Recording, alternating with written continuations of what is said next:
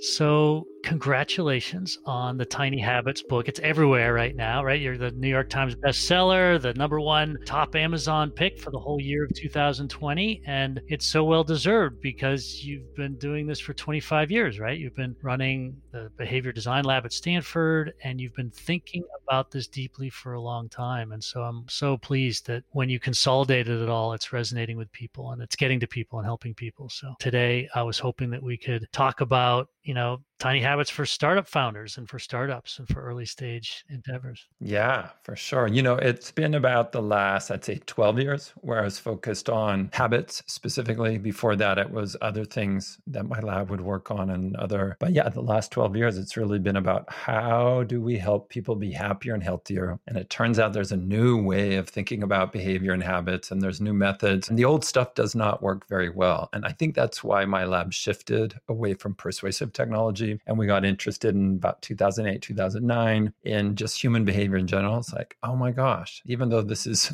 human behavior is all around us, there's thousands and thousands of studies on human behavior. We still haven't cracked the nut, as academics. And with the behavior model and other work, we laid a new foundation. And I think that was so compelling for us that we left persuasive technology behind. And I feel like we did what we needed to do there. And we looked just at how do we understand human behavior in a new, practical, accurate way? And how do we help people change their behavior reliably to be happier and healthier? It seems also that you're bringing with this, earlier you were studying like how does technology sort of persuade people maybe to do some good things in their lives, but now you're looking at, how do people persuade themselves to do good things in their life? And you're really bringing to this a sense of stewardship of people where you want to be a force for good in the lives of others, and that helping them create better systems is going to help them bring the good into the world. Yes, exactly. And that's, if you ask me, why is that important to you? I'm just wired that way, probably from my early upbringing. And probably so many people listening to us are the same.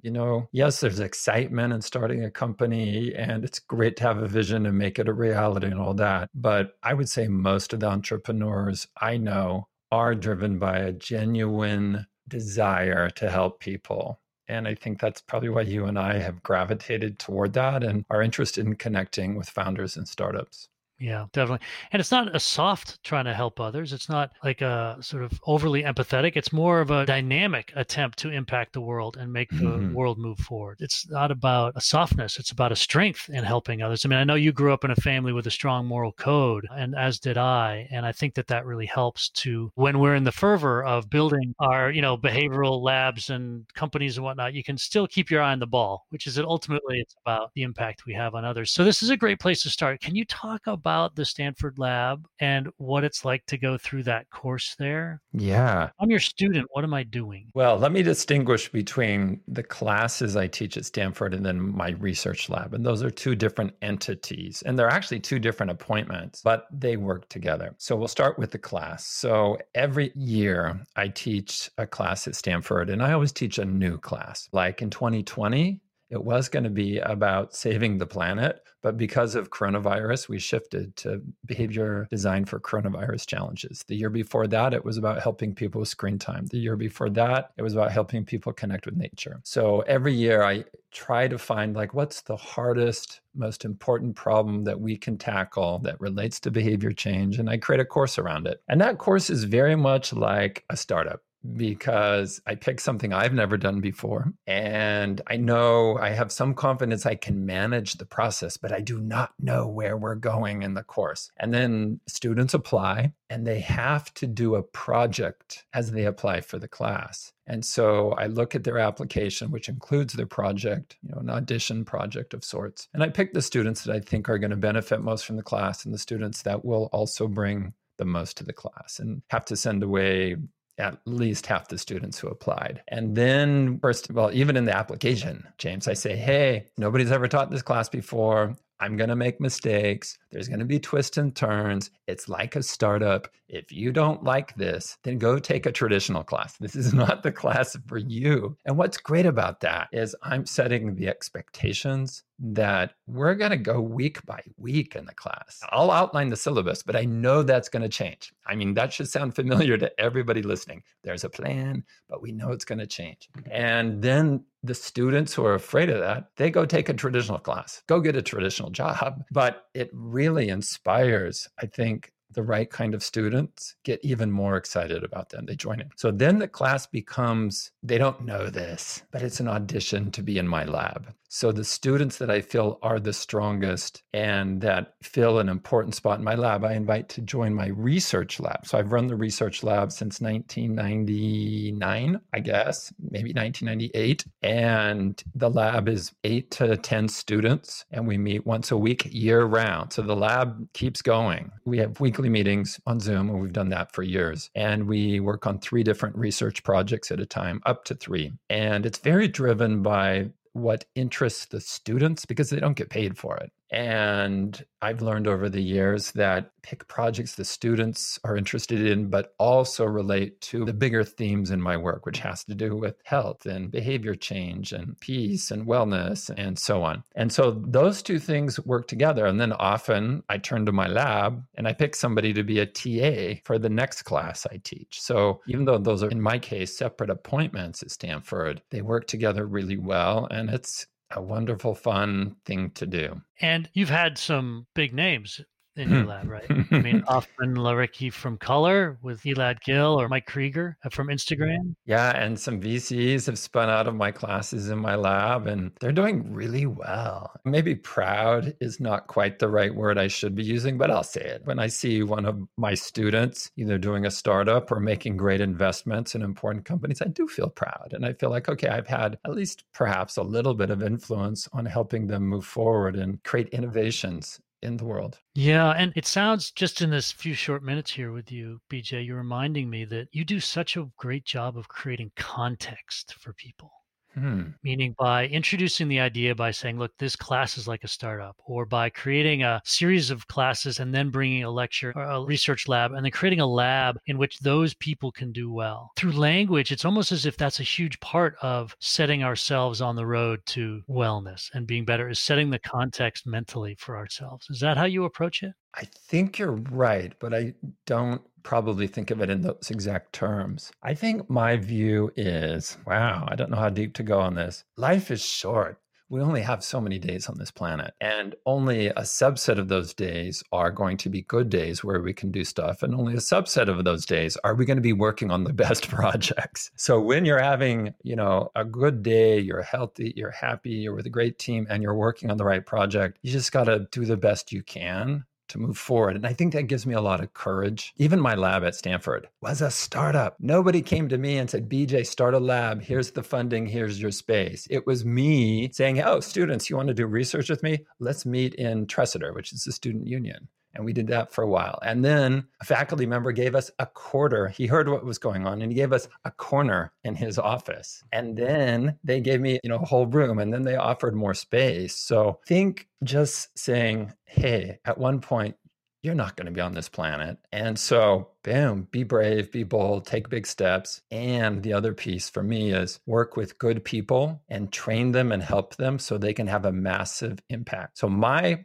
strategy of my life at Stanford and outside of Stanford and personal life isn't to be like the Tony Robbins or this celebrity personality. It's to teach other people how behavior works so they can have positive impact in the world. And again, I think that's driven by, I'm not always going to be around, but if I teach people effectively, then my influence can continue.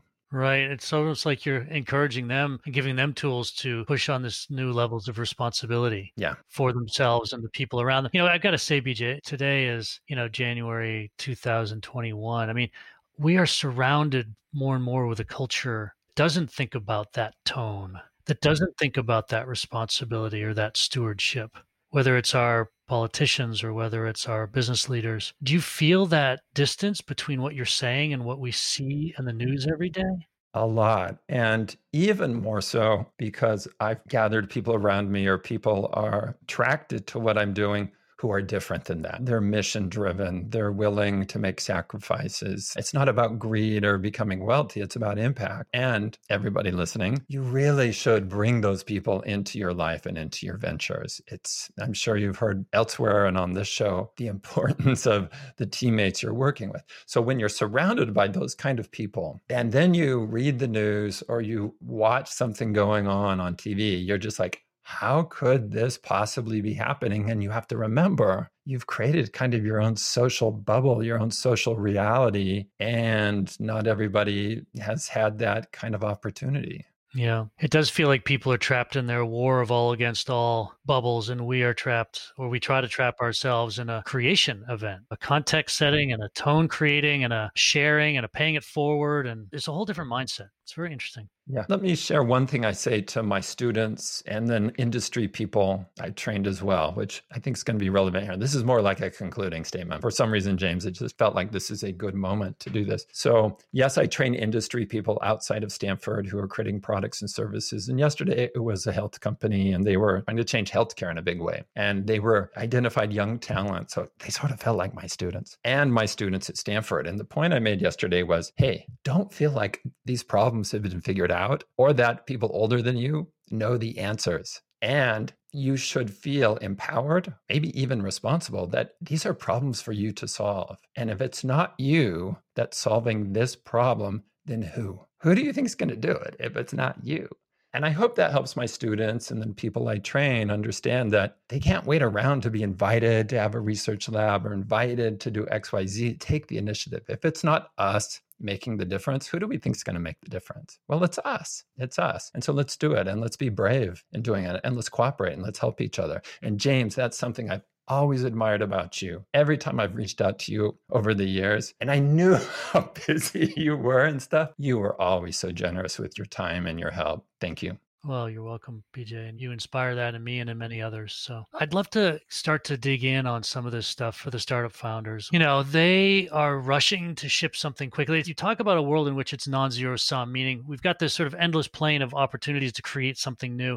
If it's not you, who's going to do it? You know, we're not struggling over some sort of zero-sum game where there's one slot that we have to fight over it. We're actually trying to expand our knowledge. And these startup founders are doing that. They're rushing to build things. They're by nature builders. But we're also seeing sometimes that the impulse to build first is sometimes flawed. You have to come up with what people are going to want and use regularly and actually maybe pay for it, of course, before you actually build something. Do you have a framework for what a product has to be able to do before it deserves a bunch of funding and development? Do you help people think that through? I do. I have various, and I'll start at the highest level, and I won't get to all of them. But this is exactly what I teach, not so much in my Stanford class. There was a time when I did that, but outside of Stanford, what I call my behavior design boot camp with industry innovators. You know, the highest level, there's two principles that I've found over the years that matter more than anything else, and I call them maxims. Maxim number one is help people do what they already want to do. And James, I have to confess, it took me 10 years to come to grips with it. That was the reality. You know, I started studying persuasive technology. Well, I named the whole domain of computers that influence us, our attitudes and behaviors, and hopefully for the better, call that persuasive technology. So, you know, I was thinking, well, how do you persuade or influence people? And then later, this is part of the shift in my lab, 2008, 2009, it was like, no, the only thing that really works in the long term. And so this means if you want your venture to last, or if you want your product to engage people, if you want your platform to change behavior, and I'm using those more or less as synonyms, you've got to help people do what they already want to do. And that pattern, everything that's gone big and persisted does that. Notice it's not persuading people to do what they don't want to do. No, it's help people do what they already want to do. So when people call me for help, I counted 42,000 phone calls over the years, just free 15-minute phone calls. And people pitch an idea or they say, we're doing X, Y, or Z. What I'm listening for is, are you helping people do what they already want to do? And then I'll share the next maxim in a second. For example, a woman from Singapore called me. She says, oh, we're creating this book reading club and we're going to get non-readers to read. And I was like, well, do they want to read? And she's like, no, but we're going to persuade them to. And I was like, nope, not going to work. She's like, well, but we're going to persuade them. We're going to use gamification to do it. And I said, no, I'm just not seeing, you're not going to have a successful venture on getting people who don't want to read, no matter how much you think you can use technology or gamification or whatever. So I'm listening for that. And then I try not to crush her hopes and other people's hopes. I try to like turn it and say, well, here's the direction you go.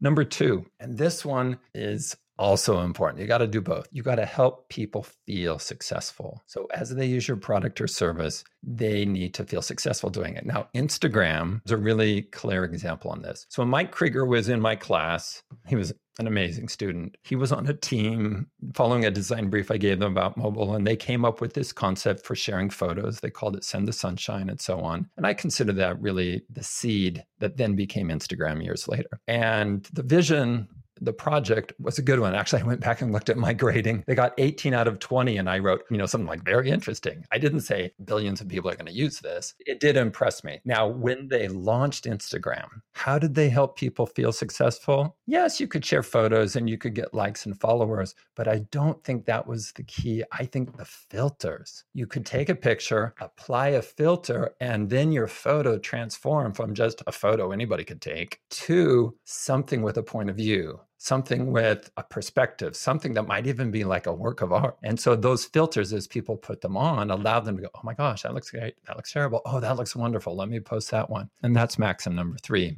Simplicity changes behavior. I don't talk about that very much, but it's number 1, help people do what they already want to do. Instagram didn't go out and try to get people to share photos who didn't want to. Facebook didn't go out and try to get people that didn't want to be connected to connect. Number 2, help people feel successful. That's what wires in the habit. It's not repetition that wires in habits. When people say that, they are either, probably inadvertently misleading you, but it's not that. It's emotions. And then simplicity. Those are the keys. Well, it's interesting too, because how you describe what a product does matters a lot then. Because if you say people want to apply filters to photos and send them out over the internet, people might say, how do you know that? Whereas what you might say is people want others to admire them and tell them that they like them. You're like, oh yeah, people already do want that. You know what I mean? Like you could describe the Instagram product in various ways in which it sounds like you're covering something people want to do. You're not clear that they want to do, like Airbnb. Like, do people really want to sleep on an airbed in someone's spare room? It turns out they don't, but they do want to rent out an empty apartment like you would rent out an empty hotel room. And so do you ever find that when talking with people about their startup ideas? Absolutely, because often, especially if they're technical founders, they're describing what they're doing in technical terms, not in terms of helping people do what they already want to do. If I'm remembering right, when Instagram first launched, their website said a fun and quirky way to share photos. Instagram was tiny, but I looked at it and I was like, oh man, and there's tons of competition, but I think they're going to win. And so I made that part of the keynotes and stuff I did. And I pointed out, I used the reason I remember because it was part of my slide deck back then, and I gave that example. And so they didn't say, but a fun and quirky way. Now, did they test that? Maybe, maybe not. But at the time, that was the angle. Now, Instagram's become quite a different thing. But to your point, James, yeah, whether you're pitching a VC or putting it on a website for everyday people to look at, they don't care that you've solved the technical problem because they don't wake up in the morning saying, oh my gosh, I wish I had a secure way of doing X, Y. I wish I could get an API working for something. So Instagram said a fun and quirky way to share photos. They didn't say over 48 top filters with a 98% AI accuracy. That's a technical thing. And yesterday I saw 3 healthcare ideas. And 2 of the projects kind of missed the boat. Their project name and subtitle and stuff just really didn't position it of like, what's the benefit to the patient? What's the benefit to the doctor? What problem are we solving for those people? So it is a common mistake because we get excited about, wow, it's a technical innovation. We couldn't do this before. Wow, but that's not what the market's looking for. And then in terms of helping people feel successful, I mean, you might say that Instagram gave people these filters, which made them feel like they were doing something they hadn't been able to do before, except they're using Hipstamatic, which had come a few months before Instagram. But they didn't give them so many filters that they then felt incompetent on the other side. Yes. And so you hit 2 really, really important points that are about feeling successful. I'll go to the first one. The filters allow people to, and you need to help them feel successful in ways that matter. And I'm going to make a guess. What was Instagram tapping into? People want to feel like they are admired by their friends. Not people want to be admired by their friends, because if they don't feel like they are, it doesn't matter. They want to feel like they're admired by their friends. So the filter's like, oh, that's cool. So instantly you get the feeling of, my friends are going to think I'm so cool. Okay. And that sounds a little crass, but I'm just trying to boil it down. So that helps people feel successful, but also simplicity. If you have too much going on. Everyone listening knows this, that so many new ventures overcomplicate things. And then, new customers try to use it and they're overwhelmed. They're like, nope, not for me. I feel unsuccessful. I feel stupid. I feel overwhelmed. I don't want to do it. Yeah. So that simplicity also helps them feel successful. So number 3 maxim helps with number 2 as well. And it's simplicity changes behavior. Now that's not in my book, but it is appropriate right now to share. Yeah. No, it's interesting. We've had some people say that some VCs say that all pitch decks need to include the problem that you're solving. Mm-hmm. And I'm not sure that that's quite accurate, because we've seen some great companies that it would be hard to say, what problem are you solving? Like, what does Twitter solve? What does Instagram solve? What it does is it creates a new thing that I already wanted to do. It might be that instead of saying what problem it is, people should have in their deck, like, what am I helping people do that they already want to do? That might be a better way of thinking about it. Yes, and be the simplest way that people can solve a problem they have. Amazon did that. Right? Twitter did that. People want to interact. People want to share. So one angle, it's not the only angle, but one is we are the simplest, easiest, most satisfying way to do X. And those are slightly different things. But yeah, the easiest way to do X, one of just the overriding principle of human nature is that people are lazy. Now, there's more sophisticated ways to say it, but we generally choose the easiest path to do something. Well, nature does, right? I mean, the law of least effort, it's why all the capillaries in our bodies conform to the same ratios that the capillaries of a tree. It's like the law of least effort means that we all go to this lazy state, and we see that everywhere. That's just nature. It's nothing immoral. Yeah, well, and I like calling it lazy just because it alarms some people and it perks them up. But there's kind of an exception, and maybe I'll give an example. I won't stereotype her. So I was having a colleague of mine code something for me, and this was 15 years ago, creating something. He's like, oh, BJ, yeah, I did this. And then I added some features to it as well. And I was like, Jonathan, I didn't want those features. He said, oh, don't worry, I'm not going to charge you. I just did it for free. And I was like, no, Jonathan, I'm sorry, you have to remove those features. In his mind, more was better. And the fact that he could do it meant that he should do it. And that's not the case. And I know a lot of my students think that. It's like, we can do this and this and this and this. It's like, no. Simplicity wins. It's not, a feature-full, complicated thing. Now, some people, a very, very small part of the market, I would guess, makes their decision based on, here's this new product and it's offering me all these features and I'm willing to endure the complexity of it. But normal people don't think in that way. It's like, what's the simplest way that I can get this thing done that I want to get done? Right. More is not better. Generally not. Can you take us through the B equals map equation that you've worked on? Yes. Okay. This, everybody, was the breakthrough. And I didn't know I was headed toward a breakthrough, but it's a model. It's written like an equation. It's not like a math equation, but it's all human behavior is this. A behavior happens when three things come together at the same moment. There's motivation to do the behavior. There's ability to the behavior. There's a simplicity thing. And there's a prompt. And the prompt is the cue, the reminder, the call to action. I used to call it trigger, but then I decided to change the same concept. I decided to change it to the word prompt because it was less ambiguous. And all behavior, any culture of people at any age, those are the components. And it's that simple. Motivation, ability, prompt. Any one of those things is missing, then the behavior will not happen. Got it. And when you say this is the breakthrough, when did this occur to you?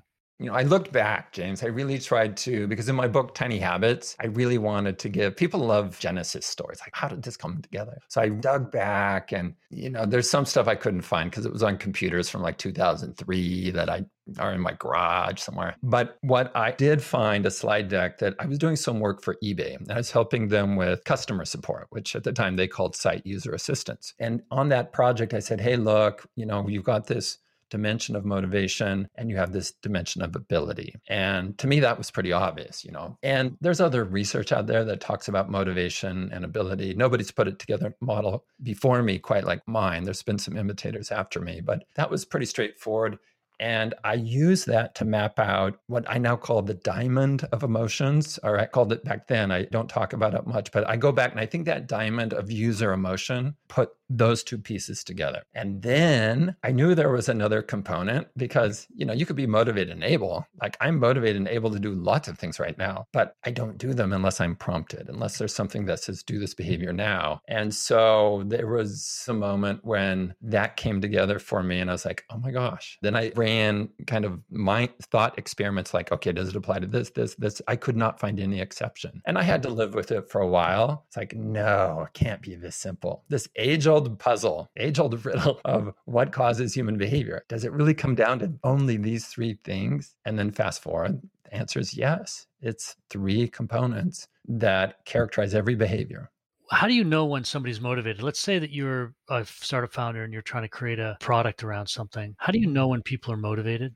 That is a $64 billion question, James. There's no perfect answer, but there's practical answers. If you have a Twitter account that's devoted to helping, say, first-time moms who are also working manage the complexity and they follow you, guess what? That person's motivated. If you have a website on that topic and they go to your website, they're motivated for what you're offering. And, they found you on Google. I mean, in some ways, Google search is an engine that figures out what are people motivated to do? What do people want? And then the AdWords and, they've built an empire based on figuring out what people want and then selling ad spots to offer it to those people. So that a little more sophisticated answer is if people are willing to do work, like input effort. The more effort they put into something, the more motivated they are to do it. So the more time they spend maybe filling out an application to join my class, the application for my class is not an accident. I want to filter out all those people who are not motivated to do a 3-hour project. So the more time they put into something,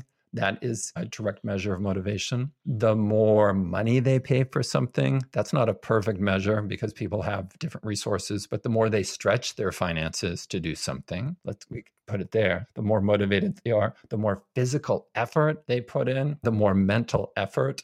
And the more they violate their routine, like my partner needed to get vaccinated 2 days ago. So I was like, oh, I guess I can't go surfing, which is my routine. I surf every morning. And instead, I went with him to give emotional support and get him through the vaccination process because I was so motivated. So you really have those 5 components. And those 5 components are a different model that I call the ability chain. But the point is, the harder the behavior somebody does, the more motivated they are. And the components of ability are time, money, physical effort, mental effort, and routine, changing your routine up.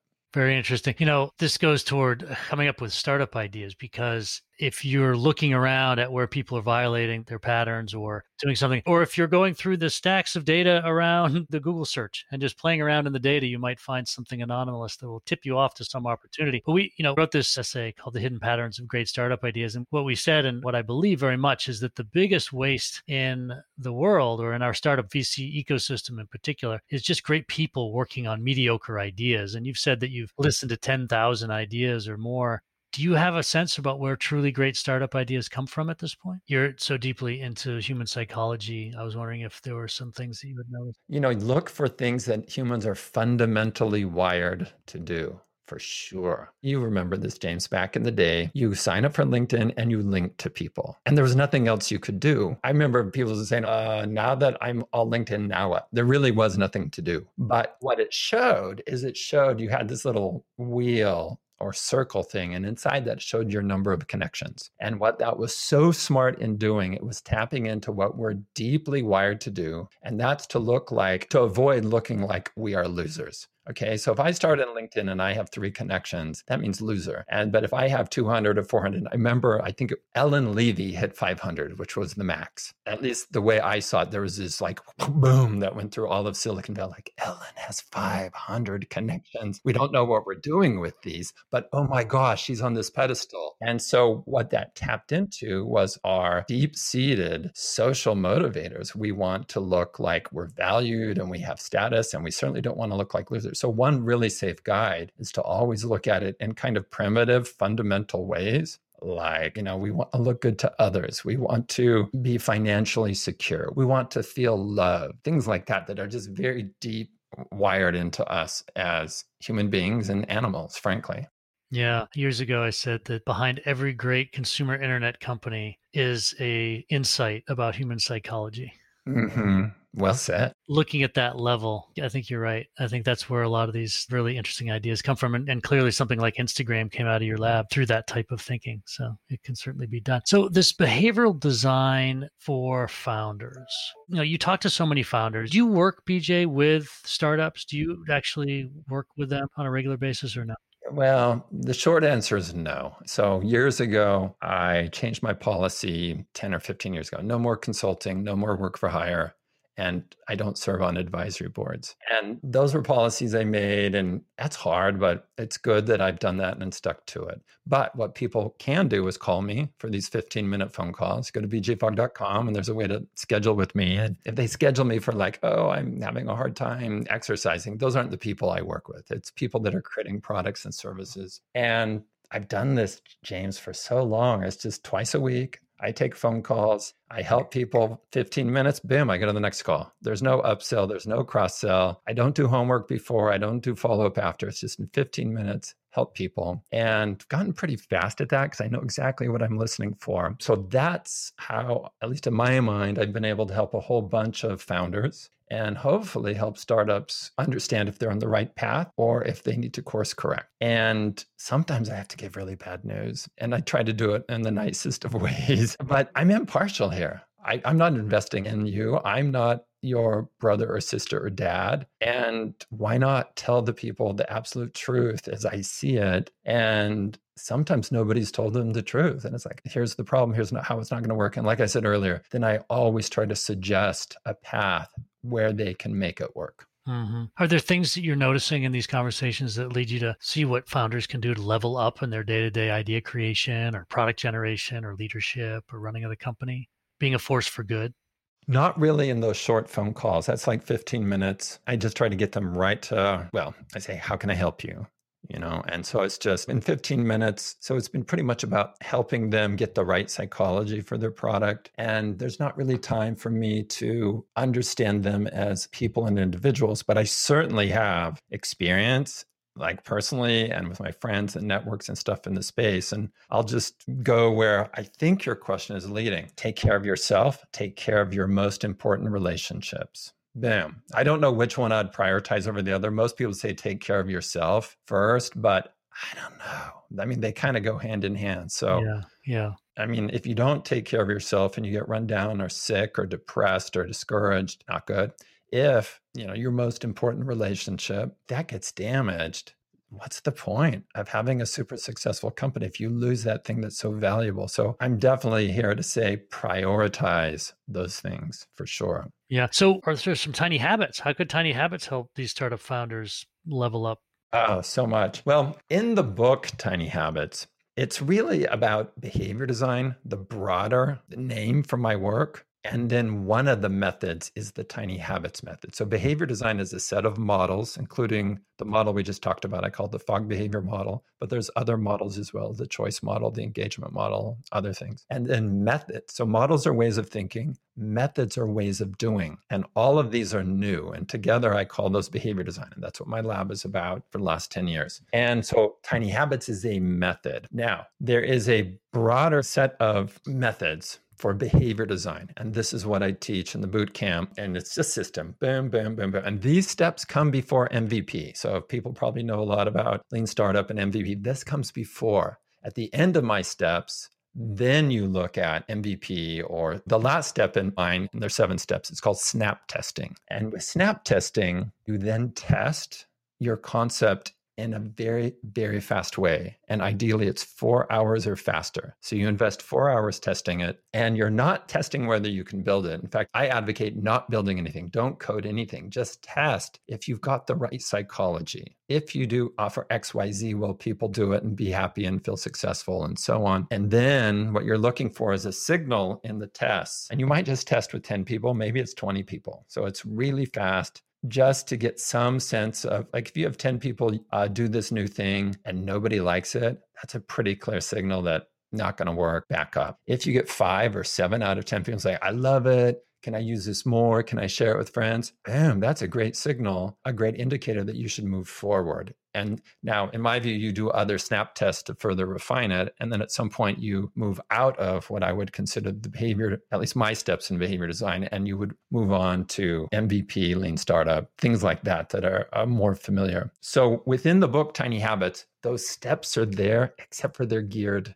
toward everyday people to figure out how to change their own lives systematically. But there is a chapter that I couldn't put in the book. In fact, James, most of the business and product development stuff I had to take out of the book because it would have made the book too long, and my editors argued it would confuse people. And so when Amazon editors picked it the #1 business and leadership book of 2020, I was like, oh my gosh, I took out all the business and leadership stuff. At least I thought I did. But there is a very practical document.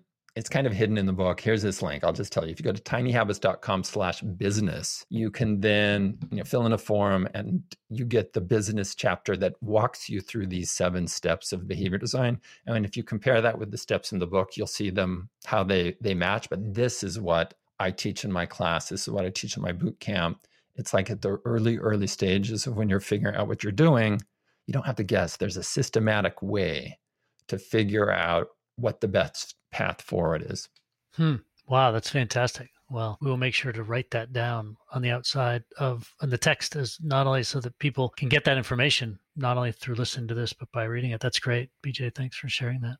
And so is there a founder mindset that you would ideally like to see people have? Is this what this section lays out or no? No, it's really written for people creating products and services. They may be within a big company like P&G or USAA or Capital One. They're creating something that's never been done before. And are those founders, yes, sort of. They're innovators. And they might be doing like a startup within Capital One or USAA. It's very tactical, this business chapter. Can you give us one example of one of the tactics? Number 1, clarify your aspiration. That's step 1. What are we trying to do here? What are we even trying to do here? In the case of financial institutions, I won't name them by name, they might say, oh, we're trying to get our customers to save money. And it's like, no, let's get clear. Save what? At least with one group, as I helped them clarify, it's like, oh, we're trying to help our 20 to 30-year-old customers have an emergency fund of $500. Got it. That's very different than save money, right? And it only takes a handful of minutes to get the team clear on what are we trying to do here. And the next step I call magic wanding. And this is a creative step. It's a brainstorming step. I don't often call it brainstorming, but it's like if we could wave a magic wand and get anyone to do anything that would lead these young customers to saving $500 as an emergency fund, what would we wish for? Who would do what? And you come up with dozens of different wishes. Oh, her boss would give her a raise. He would have payroll deduction automatically. Bam, bam, bam, bam. You come up with all these things. Then I'll fast forward a few steps later, then you prioritize those behaviors and you prioritize them in a systematic way in a method I call focus mapping. And you do that as a team. So at the end of the focus mapping step, your team has surfaced the best ideas or behaviors, and they've all agreed. That's one of the things about the group focus mapping process is you're prioritizing, but you're also aligning your team to say, okay, for our product, for saving $500, it's going to do these 3 things. And these other 33 things, we're not doing them. We're just having them do these 3 things. And so that's what we're designing. And then from there, you figure out how do you make that a reality? How do you design for those behaviors? Got it. And so those are 2 or 3 of the steps that you walk us through here. These are great. And have you seen companies implement these to great success? Are there some examples? Yeah, it's a game changer for the product. To some extent, the company, depending, if it's P&G, it may not change the game for P&G, the whole company. But if it's a small one, yes. And for people's careers, I just got an email this morning from a woman who was in my boot camp that ran November and December. And she got her dream job. And she got it after she ran this workshop for the company. And she was so effective in helping them get clear on what they were doing, understanding their options, focusing on the right ones, and then moving forward. She wrote me this morning just delighted that it had taken her to a new level in her career. So these methods are not D-School and design thinking, but it's similar. And here's why. Back in the day, before there was design thinking, this is mid-90s, before there was the D-School, there was a guy named David Kelly teaching a class at Stanford. And I took the class along with a guy named George Kimball. There's like 8 of us. And I don't even know what they called the class. I mean, just working with David. Well, a few years later, David pulled George, my classmate, and they started the D School. So David had a huge influence on the way that I look at problems and structure them and tackle them. So it's almost like design thinking meets behavior change. That's what you're getting in behavior design. Got it. And that's what's new. I mean, you said these breakthroughs and this is new thinking. What was coming before and now what do you have now? Oh my gosh, the science, the landscape about social science, about human behavior and habits is a total mess. And it has been for a very long time. Within business, you read a certain set of theories and models and approaches. In the School of Medicine, it's different. In the School of Education, it's different. In the School of Earth Sciences, it's often different. It's a total mess. So what was before were all these, I think, limited models or theories that could apply in a situation, but nothing universal and often not practical. And then the kind of amazing thing about the behavior model, the B equals MAP, is it's universal. So it applies to business and earth sciences and education and all that. And it's comprehensive. It accounts for everything. And there's variations of the behavior model. There's ways to look at how people make choices or create habits. So any behavior is a combination of different behavior models. And it's practical. So it was those three things that, it's accurate and comprehensive and practical. It's like, oh my gosh. So that really changed the game. I mean, that's the cornerstone of a larger foundation of models that then led me to creating these methods, and the models and methods work together. Yeah. It's interesting. We've been talking with Dan Ariely and Grant, and obviously everybody's reading Tim Ferriss's stuff and whatnot. We've had Nir Eyal on here. Are you guys all friends? Do you guys all hang out and talk, or? I wish. I think we're more like colleagues that might email each other on things from time to time. And we've either shared, like Nir, despite what the media says, he was not my student. He came to my boot camp. He came to my boot camp in like 2013. And then even people like yesterday, a guy in the medical school reached out to me at Stanford Medical School and said, oh my gosh, I'm surprised I hadn't heard you before. Well, I've heard of him because we shared a student. So even within Stanford, I mean, it's been like probably 20 years since we shared this student. I'd heard of him, but he hadn't heard of me. And now he was reaching out. So it would be kind of nice, I think, but probably not. I mean, we might cross paths at conferences or send an email or help each other out. Now, there are people, though, like Vic Strecker, who studies purpose, that, has come to Healdsburg and swum in the river with me and we hang out. So sometimes, yes, but I think everybody is so busy and passionate about their own work that they just do their own work and we just do it the best we can. And there's just kind of a lightweight sense of who's doing what. And then sometimes these things will come together. It's like, oh my gosh, why didn't we start collaborating 3 years ago? Well, because I was super focused on my stuff and you were focused on your stuff. What's interesting, it's just there's not that many people thinking deeply about the psychology and the behavioral stuff that goes on, particularly around startups and rapid growth, transformation of society that's taking place as a result. And we for a long time have said with these startups, there is no corporate transformation without personal transformation. And there is a sense that behind all these companies, there are real human beings. And the number of you that are thinking about it right now, you guys are selling a ton of books, you're making a lot of impact. And it'd just be interesting if you're cabal and what you're saying is you're really not. You're doing your own work, you have respect for each other, but everyone's following their own line and their own research. And, it does feel as if over the last 10, 20 years, we've been making some real new progress. And it feels to me like you're right on the cutting edge of that. Yeah. Now, other people may give you other answers and they may say, oh, BJ, he's an isolationist. He just does his own thing. And we're all hanging out together and we're all on Clubhouse together. Or we're all, going to not Maui. We go to the Big Island together. That's just my sense is I think we're looking at an important challenge or problem or opportunity with behavior from different perspectives. And we don't all have the same view, and that's okay. I believe as a scientist, especially as a social scientist that I am, you have to stay open to new possibilities. And it's easy to say, oh, my way is the only way. But you've got to stay open to possibilities because somebody spent a lot of time, a smart person or a smart set of people from a different perspective. And I think maybe that is the challenge on top of, we're not calling each other every weekend or having rooms on Clubhouse all the time, but it's how then do I get into the head and see it from the perspective of this person or this school of thought or so on. And I really don't think there's a great way to do that. Yeah.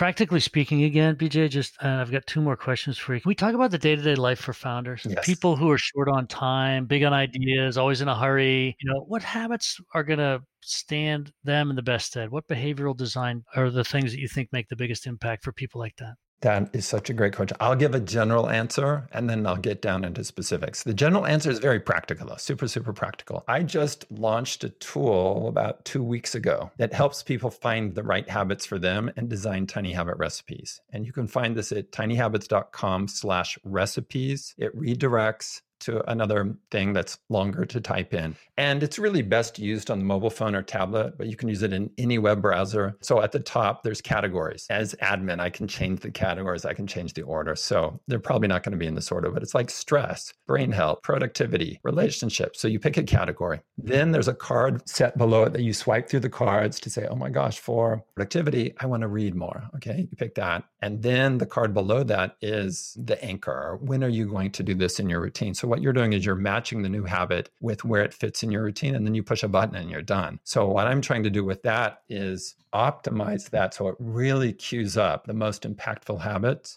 and it helps people design them into their lives. I do not have a category that says for founders, though I think founders can go through and say, oh, stress is an issue, or productivity, or relationships, or nutrition, what have you. So that's a general answer. So check that out, people. The specifics, though, I'll give some specifics categories. Obviously, sleep. I am so glad in the last 10 years, there's been quite a revolution, I think, around how people are valuing sleep. It used to be very, very low, and it was bragging rights to say you only slept 3 hours. Now that is not bragging rights, at least among the people that I'm connected with. So sleep, of course, nutrition, of course, movement and relationships. All those are pretty obvious. So I'm going to form habits within those. And James, if you want me to get specific in the categories, I will. But let me finish up with 2 more categories.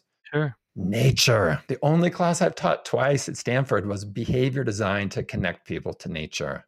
Get away from the screen, the keyboard, leave your phone behind and get into nature however you can. There's a reason I moved out of the Silicon Valley area up to Sonoma County where I could live on the edge of a river. There's a reason we bought a place here in Maui where the ocean's right there and I can swim or surf all the time. Nature is just so important to our health and well-being in so many ways. It's quite difficult for me to start listing all the reasons, but the tip is have a daily habit, routine, whatever you want to call it, of connecting with nature, and ideally more than once. So nature. And the next one maybe is a little quirkier, but I'll put it out there. Play a musical instrument. Now, James, you sing, right? Mm-hmm. Okay, yeah. So that might also count.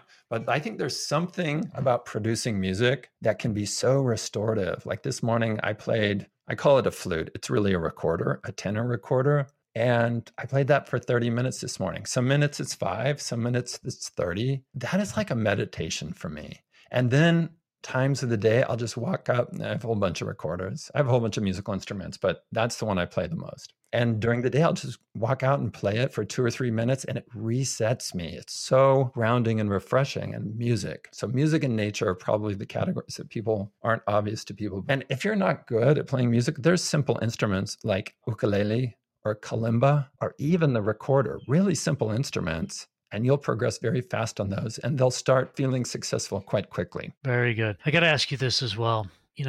As a behavioral psychologist, we're watching a mass experiment of this pandemic sweep the earth. Yeah. How are we doing?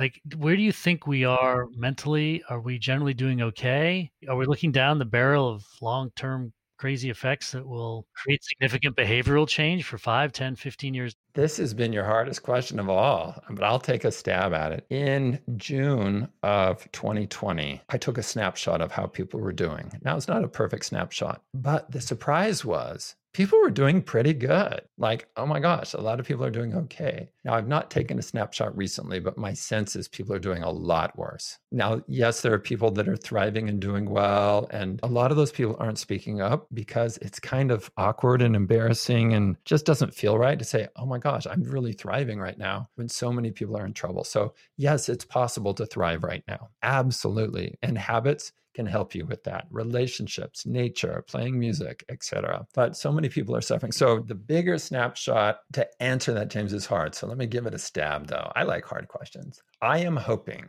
that on a broader level, what we're learning is resilience. How do I get through something tough? And how do I support others through something tough? Because we all have this challenge. And guess what? We have no choice. We've been put in COVID boot camp, whether we liked it or not. So we got to gear up. And I'm hoping that people have developed practices of stress reduction, and on the other side, productivity that are working now and will make them stronger once this goes away. That's a hope. And I'm sure that's true for people, but I don't want to say it's true for everybody. I do think there are some people that are drinking more, watching more TV, more tension in the home, and that's going the wrong direction. Those are the people that, yes, you can change that. You can use this time to move in positive directions, but it takes a little care and feeding, just like growing a garden. You can have weeds grow in it. You can invest a little bit of time and energy and design it. And that's how I see this period right now. The one thing that I would have never imagined happening, I've long been an advocate of working from home. Yeah, I live 2 hours from Stanford, and I kept it a secret for a while, but 18 years, 2 hours away. And so I learned how to work through Google Hangouts and then Blue Jeans and Zoom and fast, Slack, all that. And I was a big advocate of working from home because why would I drive to Stanford and back? I lose 4 hours plus all the stress when I can just stay home and crank it out. And so I talked about that, but now it wasn't because I was so persuasive or created some solution because of COVID. So many people have learned to work from home. And I hope a lot of us continue to do so. I do think it's much better for us all in all. I see that as a really healthy shift that's been forced upon us that I would have loved to have, been more influential like in 2015 on that. But, you can't get a billion people to work from home necessarily by just me sitting down and figuring it out. So I think that is one of the good trends. I mean, there's other small ones that everybody knows, like all the cooking at home and baking and re-engaging with creating your own food. And it's like, that's a great one. So it's a mixed bag right now. Yeah. Well, it's interesting. I love this metaphor you've got. If you've got a garden, you can let weeds grow in it, which will just happen if you don't tend to it. But if you do tend to it, you can actually grow these beautiful garden. And that's your startup. That's your life. That's your home situation. It's true everywhere. And I also really appreciate this idea that, being at home more and commuting less is going to provide us with more time to grow our gardens, to develop these habits, rather than fall into the habits created by the building you worked in or the company that you worked in. As our work becomes more half us, half our work versus almost all of our work, when we were going into the office, then there's an opportunity there to bring more healthy habits to how we do our work. It's great. And I want to say, James, that creating habits, and this is how my work I thought was going to be super controversial, but I've been teaching tiny habits, that method, since 2011, way back when. James Clear, who has a huge book on habits, he took my course in 2013 and then got interested in habits. And so I've been teaching it week after week after week to thousands of people. And I stopped counting at 40,000 because here was this way to create habits that was like really easy and really reliable, meaning if you follow directions, it will work.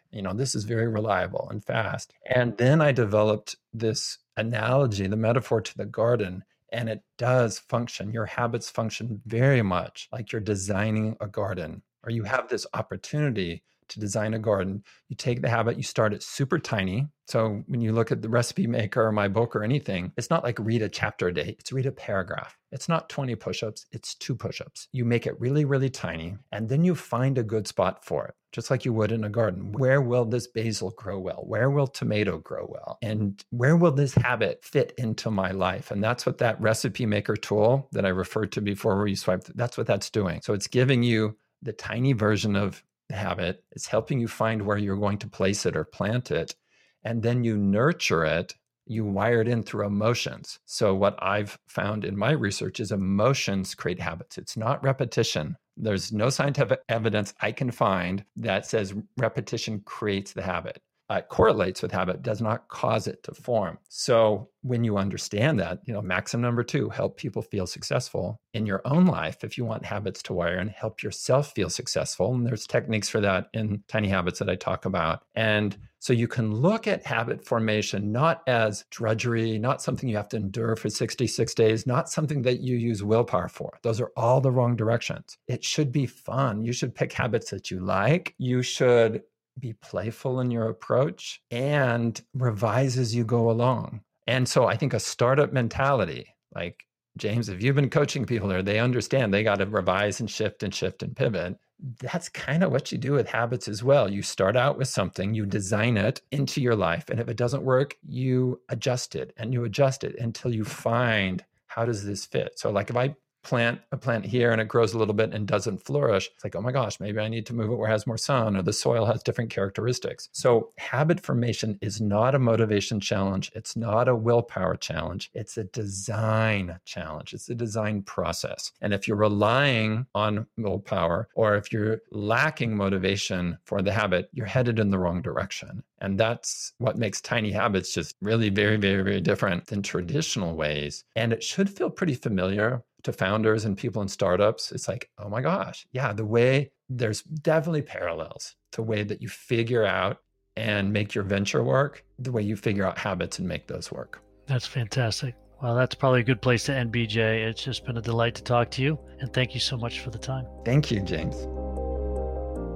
You've been listening to the NFX podcast. You can rate and review this show on Apple Podcasts, and you can subscribe to the NFX podcast on Apple Podcasts, Spotify, Google Podcasts, or wherever you get your favorite podcasts. For more information on building iconic technology companies, visit nfx.com.